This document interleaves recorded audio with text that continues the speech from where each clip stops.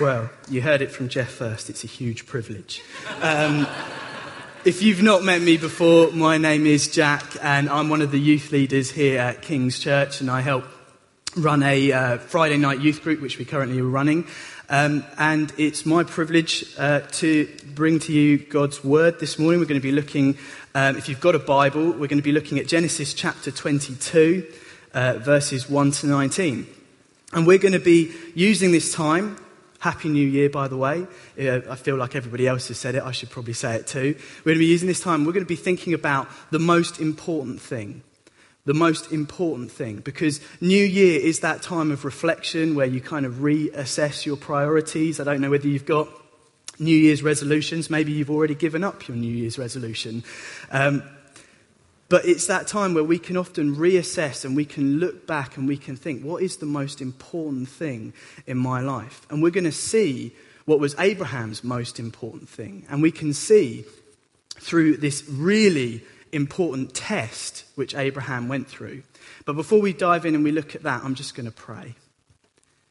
Father, I thank you that we can encounter you this morning, that we've already met with you, we've heard you speaking to us and meeting with us in the time of worship. And I pray that that would continue now as we look at your word in the Bible.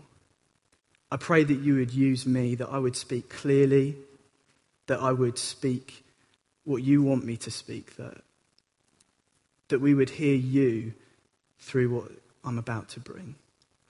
Would you meet with us through this, Jesus? I pray. Amen. Now, if you were to ask me when I was just 4 years old, what is the most important thing to you in your life, I would have shown you this. No, I hasten to add, this is Mickey, but this is not the original.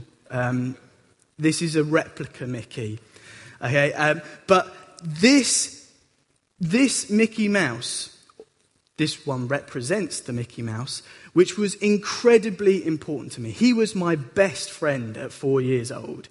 He was not only just that, he was a constant companion. I would take him everywhere I go. He'd just tuck nicely under my arm and I would go wherever I went.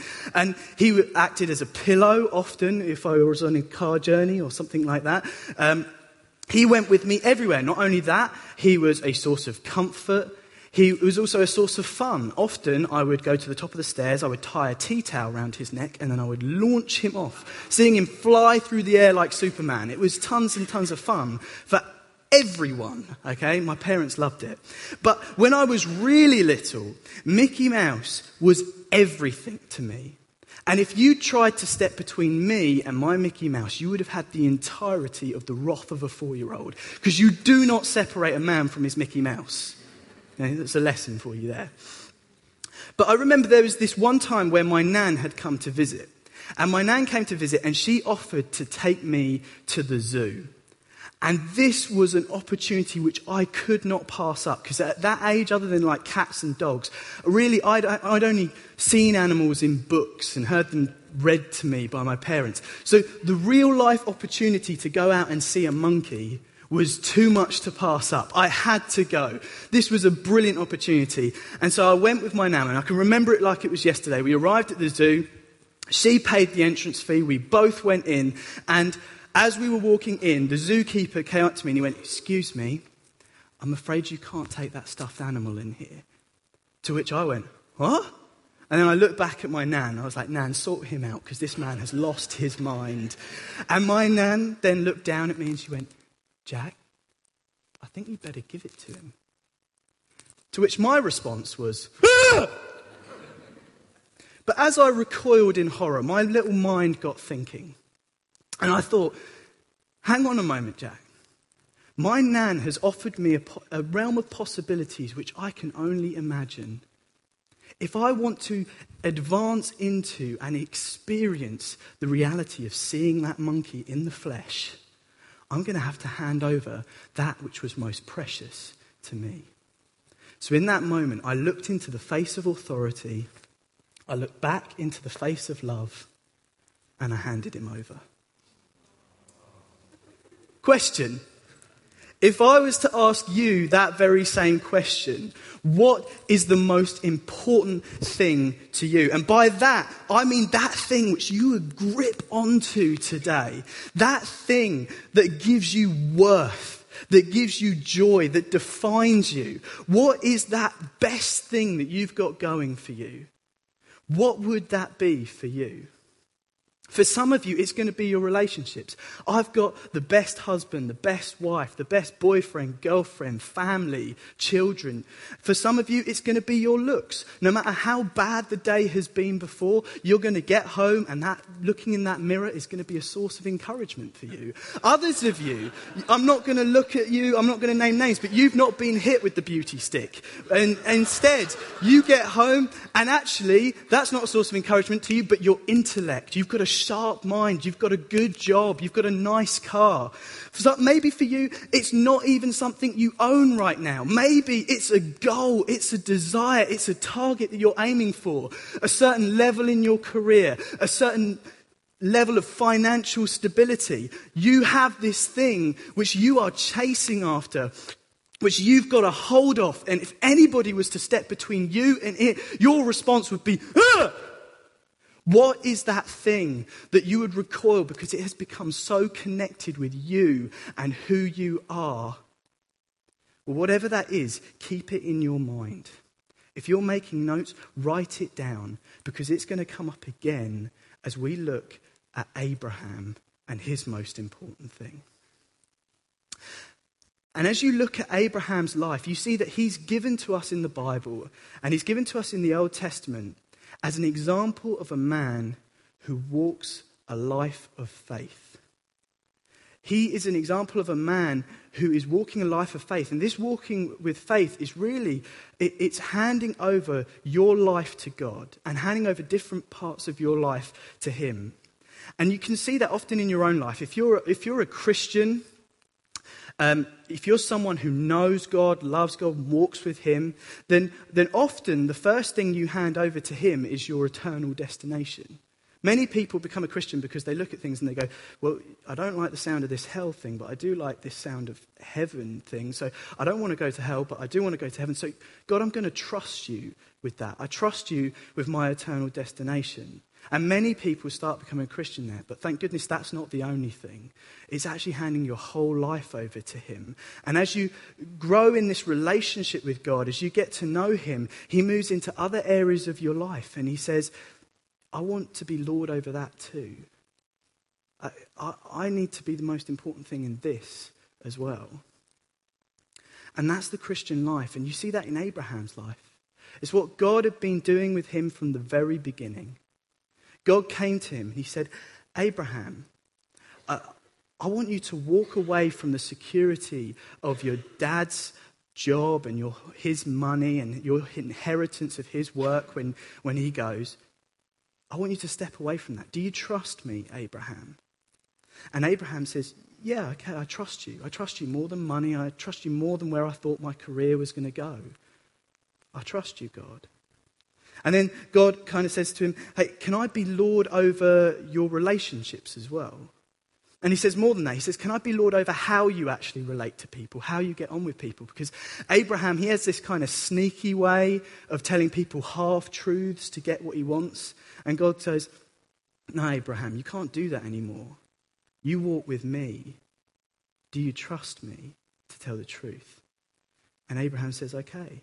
And all throughout his life, God is moving into areas and saying, again and again, I need to rule over that as well. I need you to trust me in this. Will you follow me in this area? And sometimes Abraham was absolutely terrible at submitting to God. But other times, he was fantastic at it.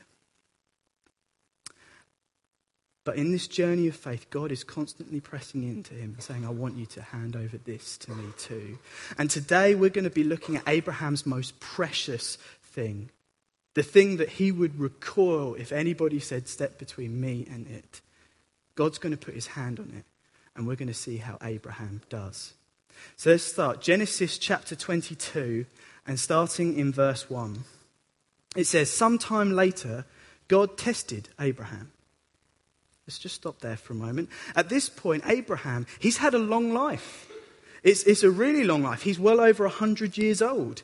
And it's been a life filled with disappointment where he has really wanted a child. He's wanted this kid, but he's not been having this kid. But then it becomes a life of hope where God promises him, you're going to have this child. But then he has to wait 2.5 decades before he then gets it. And it's a life filled with pain, with broken relationships, with ways that he has to pass over social advancement because of his following of God. But then it's also been a life of blessing, where God has taken care of him and provided for him and brought him joy. And where we meet Abraham here in Genesis 22, he's actually in a really good place in life. He's really good bit of life. It's later in life, God's finally given him that son that he has always wanted. He's given him his boy, Isaac, whose name means laughter. This is the boy who has brought joy to Abraham's life. He is the fulfillment of God's promise. Abraham finally has his son. And not only does he finally have the son he's always wanted, but he's been traveling, he's been journeying his whole life. And here at this point, he's finally got to a place where God's allowed him to settle down, to build a home. The chapter before in Genesis 21, it says this, it says, Abraham planted a tamarisk tree. Now, I'm not much of a gardener, but I kind of know that if you're planting trees, they take a long time to grow. That's saying, I'm here. I'm staying here. This is my place. This is my house, my trees. This is where we're going. This is where we're staying. So he's got the wife, he's got the kid, he's got the tree, and it says he's living in the land of the Philistines. If you looked on a map, that's slap bang in the Mediterranean. He's on the coast. He's where cruise ships go on holiday today. He is living life. It's good. He's on the beach, I imagine. He's under the shade of his new tree with his wife lying next to him. I imagine there are tunes in the background. He's sipping a nice drink, relaxing while the kid of promise plays among the waves. It is good to be Abraham in this moment. And it's into that moment, sometime later, God steps in and it says he tested Abraham. Why does God do stuff like that? Have you ever asked yourself that question? Why does God do that? I mean, why is God going to mess with Abraham in this moment? He's in a good place. Well, James chapter 1 and verse 2 says, consider it pure joy, my brothers, whenever you face trials of many kinds, because you know that the testing of your faith develops perseverance, and perseverance must finish its work so that you may be mature and complete, and not lacking in anything. So what we see here isn't God being mean to Abraham. Have some of that. Instead, it's God stepping in. He says, Abraham, I want to produce a maturity in you. I want to help you develop as a human being. I'm going to put some tests in here to shape you, to mold you into who you're meant to be. God says to the Israelites when they were about to go into the promised land, he said that I have brought you out into the desert so that it may go well with you in the end. God's doing this because he cares for Abraham, because he loves Abraham, because he wants it to go well with him. So he moves in and he tests Abraham. And he gets off to a good start. God calls out, Abraham! And Abraham answers with the perfect answer. He just says, here I am. And it's got this idea of an immediate response, straight in there, response to God saying, I'm right here, God, what do you need? All of me, what do you want? And that's great. I mean, I could do a whole sermon on that. I'm not going to. But let me ask you that question. Is that your response to God? If we were to ask some people to write down the story of your life, is that what they would say to you about you? That when this is someone that when God calls, they just responded immediately. They said, here I am. Because this is an instant responsiveness to God. And he starts off well. And then he comes to God and the test is laid down before him in verse 2. Then God said, take your son, your only son whom you love, Isaac, and go to the region of Moriah and sacrifice him there as a burnt offering on a mountain that I will show you. Now, it's important to realize that in the Old Testament, there is what one commentator says an economy of words. It's kind of short and it's to the point. For example, creation is done and dusted kind of in one chapter. Genesis chapter 1. God goes, there was light, there was dark, there was water, I spun it, and the earth, everything's there. One chapter, done and dusted. Everything we know of is created in Genesis chapter 1. But then we get through to this bit, and we get one whole chapter about just this moment between God and Abraham. The whole thing slows right down, and it's done on purpose. It's to point out that this thing between Abraham and God on this mountain is as big as you think it is. In fact, it's bigger. And God comes to him, he says, take your boy, take your son, take your love, take the laughter of your life, Isaac, and I want you to offer him to me as a burnt offering. And the word used for this burnt offering is that it's a sacrifice where you burn the whole thing. There were some sacrifices which you could do where you cut up a little bit of it and then you just burn a little bit and then you get to kind of keep the rest. But this is not one of those things. This was an offering where you killed it and you set it on fire as worship to God. So God is testing Abraham. And what is the test? The test is, Abraham, will you take that thing which you prize above all else, and will you give it to me?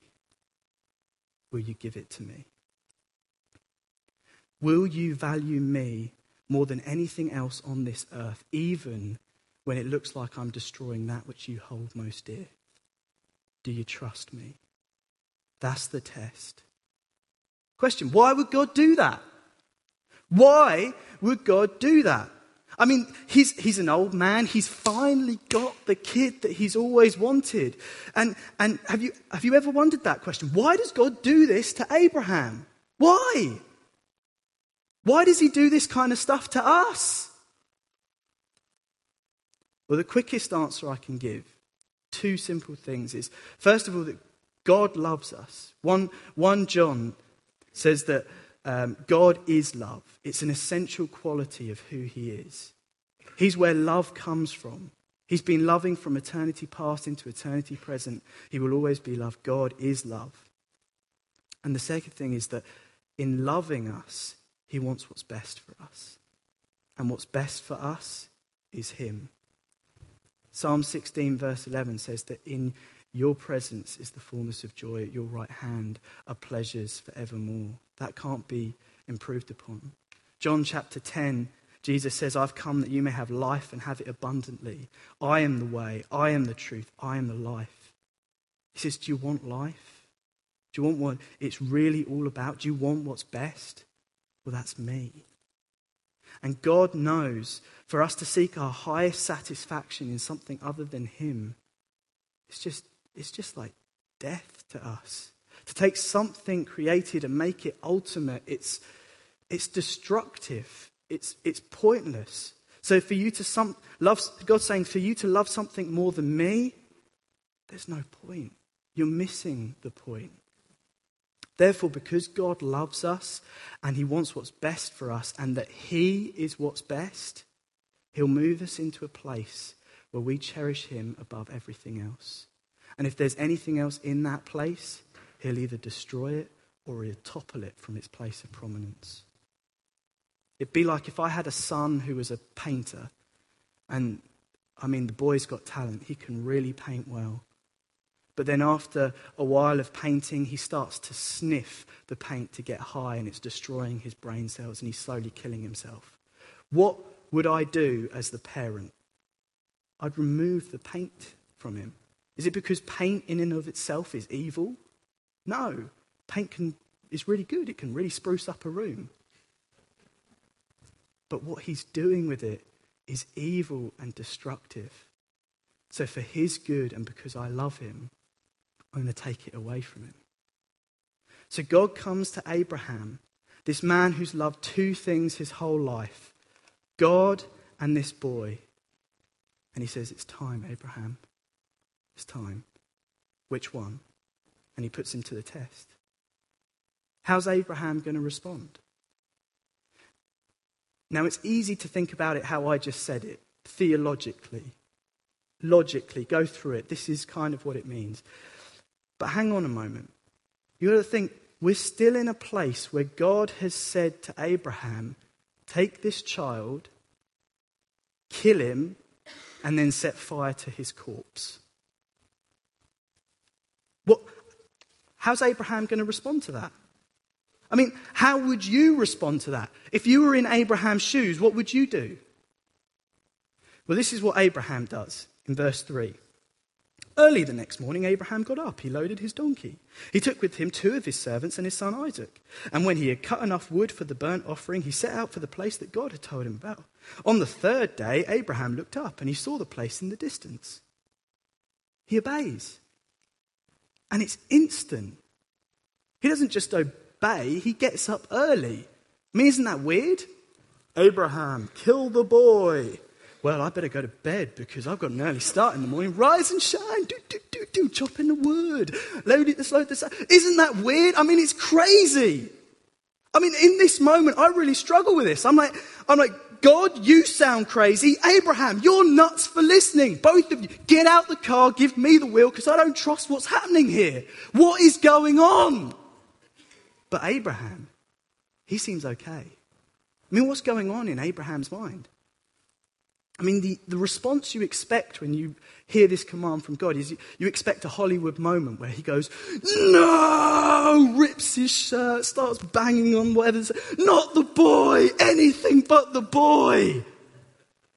But we don't get that in the Bible. What we get is an early start. What is going on in Abraham's mind? What is he thinking about in that 3-day journey up a mountain? Well, we know. Hebrews chapter 11 in the New Testament tells us. And in verse 17, it says, by faith, Abraham, when God tested him, he offered Isaac as a sacrifice. He who had received the promises was about to sacrifice his one and only son, even though God had said it was through Isaac that your offspring would be reckoned. I just want to pause there because if that was me, I would have said, right, okay, God, let's think this through. You said that your promise to me was through this boy. And now you're telling me to kill him. Doesn't quite match up.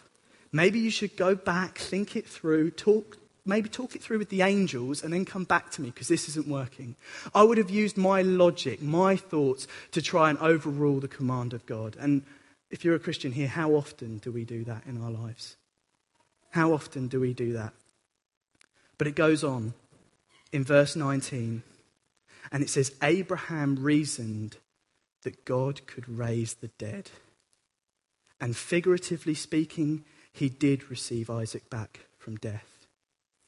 That's what's going on in Abraham's mind. Abraham looks at this and he goes, this boy was promised to me and it's through him that I'm going to be reckoned. And now God's going to telling me to kill him. I guess he's going to raise him from the dead. Because my God has promised me this and he never lies. So I guess he's going to raise him. And you know what? That's faith. I don't understand the mechanics of it all, but I still trust you, God. I trust you. So I'm going to do what you ask. You see, this isn't the first thing that God has asked Abraham to do. It's built on a relationship. You see, God's been messing about with Abraham his whole life. Sometimes Abraham would say to him, I trust you, and then other times he would struggle and he would then try and do things his own way and not how God asked. And then he's realized by now that every time he did that, it didn't really work out very well for him. And he ended up having to do it God's way anyway. And so by this point, Abraham has got to this place where he can say, I don't understand, but I'm willing to admit that I don't contain all knowledge within my little mind. So I'm going to trust you, God, even though I can't work it out. And you see that in action in verse 5. Because in verse 5, he said to his servants, stay here with the donkey while I and the boy go over there. We will worship, and then we will come back. to you. He says, we will worship and we will come back. I don't understand how, I don't know why, but it's not my problem. The details are down to God. And we see in verse 6, Abraham took the wood for the burnt offering and placed it on his son Isaac.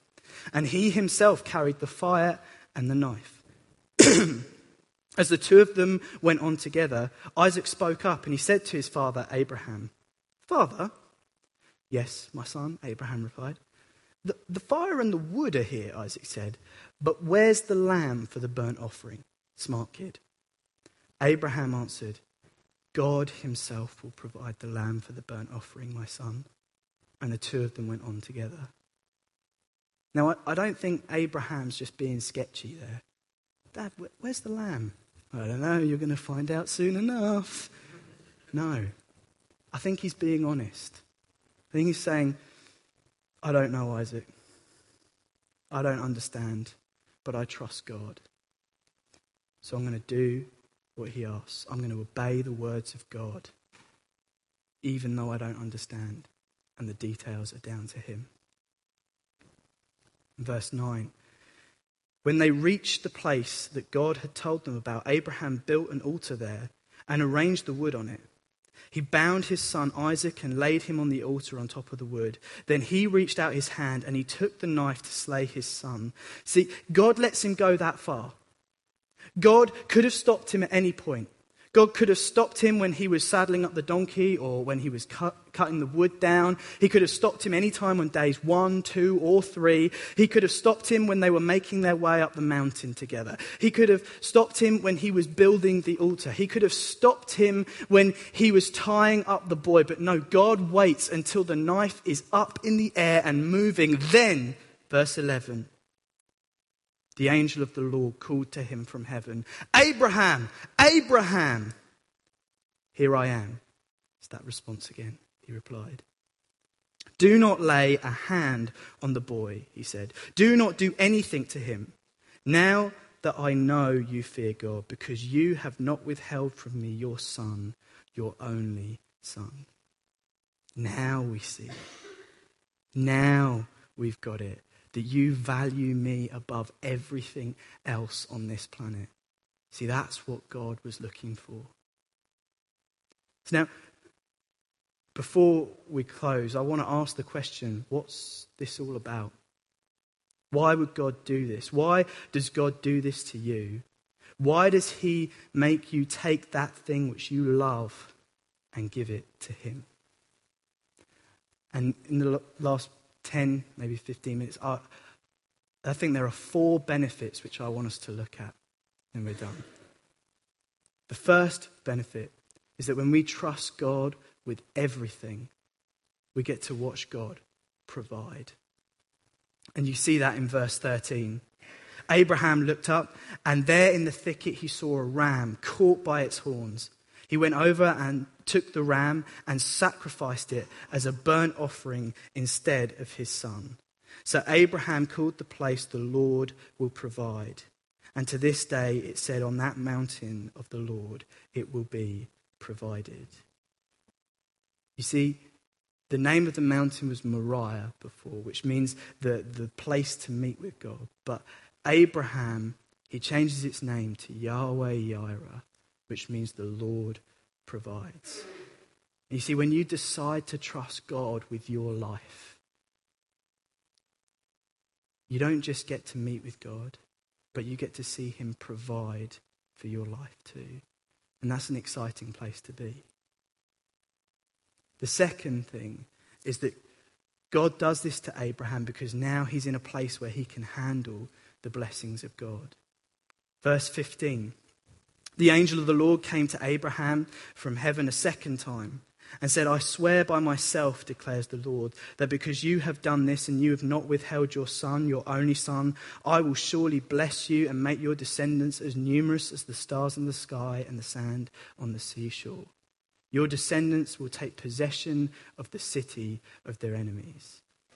He says, because you've done this, because you weren't clutching on to that which you held most dear, and you were willing to give it to me, to trust me with this, Now I'm free to bless you.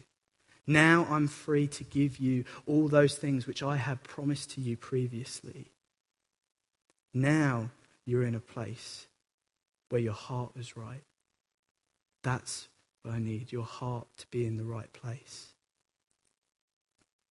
And thirdly, he's not only able to get blessed, but Abraham's also able to be a blessing to others.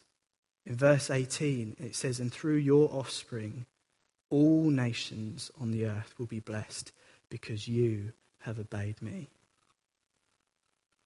He says, Abraham, you're going to see me provide for you in your life, and that's glorious.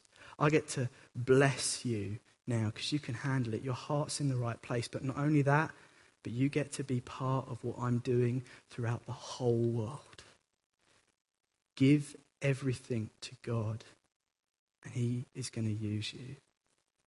He's not going to waste your life as a Christian. He's going to use you to bless the whole world. And fourthly, is that Abraham then gets to see a deeper part of God's heart, deeper than anybody else at that time. When you say, God, my life is yours, God gives you access to the deepest regions of his heart. Galatians chapter 3 says this: "The scriptures foresaw that God would justify the Gentiles by faith and announce the gospel in advance to Abraham." You see, Abraham got to hear the gospel before everyone else. And it says, "All nations will be blessed through you." So those who rely on faith are blessed along with Abraham, the man of faith. And Galatians 3:16 tells us about this moment where Abraham's on the mountain between him and God. And it says, "The promises were spoken to Abraham and to his seed." Scripture does not say "and to seeds," meaning many people, but "and to your seed," meaning one person, who is Christ. What Paul says in the New Testament is in that moment when God comes to Abraham on Mount Moriah, he says, "I'm going to bless the world through your seed." And I don't mean all of your kids. The seed is singular. He said to Abraham, "I'm going to bless the world through your seed." And that guy, his name's Jesus. Jesus had a conversation about this very thing in John chapter 8. He said, "If I glorify myself, my glory means nothing.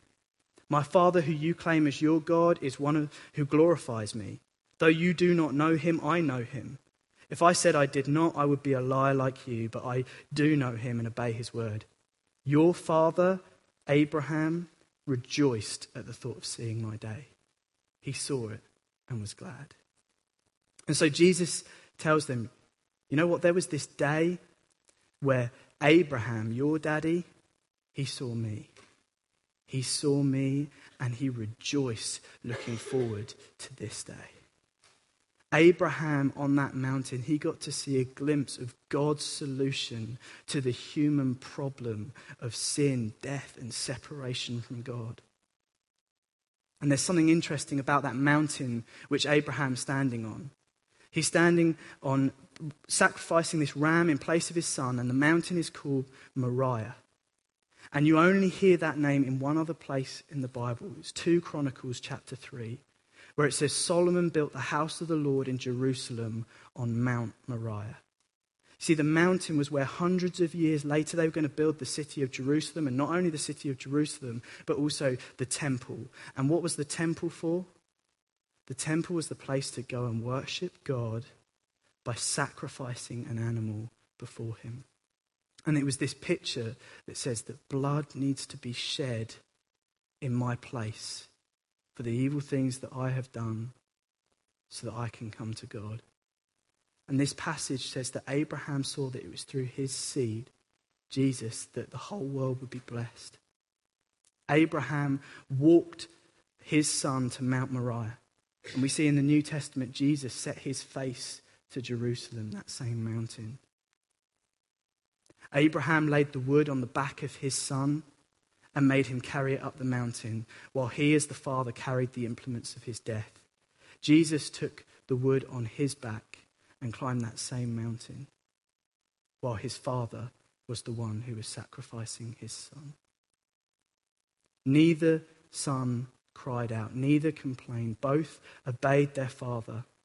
And yet when it came time for it, and Abraham was about to sacrifice his son, God steps in and says, no, Abraham, only one of us will do this. And this mountain is called God will provide, because it's the mountain where God says, I will provide the sacrifice. I will provide the bloodshed. I will provide what's needed for all the awful things that have been done in this world to you, by you. It won't be your son, Abraham. It will be mine. And when Jesus hung on that cross, the metaphorical knife didn't stop. It went all the way in. God sacrificed his son so that the whole world would be blessed. That all the horrible things that you have done or had done to you would be laid on that one man, so that you could now come into relationship with him through Jesus Christ. That's why the New Testament starts in Matthew chapter 1. It says the record of the genealogy of Jesus, the son of Abraham. This is the seed who's to bless all the nations. How does he bless the nations? He loses his life on a mountain so that we might have true life, knowing God. So when you stand before God with that precious thing that you have, and your ambitions before God, your possessions, whatever it is, and you hold it up to him, and you say, I don't know whether you're going to let me keep this or you're going to take it from me forever. But my hands are open. Do what you will, God. When you live like that, God is going to meet with you. You're going to know him. He's going to provide for you. He's going to bless you. And he's going to make you a blessing to others as you see what he is doing throughout the universe through his son, Jesus Christ, who I hope you know, who I hope you cherish, who I hope you walk with for the rest of your life, because he is where true life is found. Amen. I'm going to pray and then we're done. Father, I want to thank you that you are the one who provided the true sacrifice through your son Jesus. You're the one who went through the ultimate test and you passed it with flying colours. That we now, as followers in Christ, we can say, although I might struggle with things in my life, I might try and hold on to different possessions, ultimately you are my most treasured possession. And it is with joy I hold my hands open and say, it's all yours. Do it as you will, so long as I get you and I know you and I walk with you.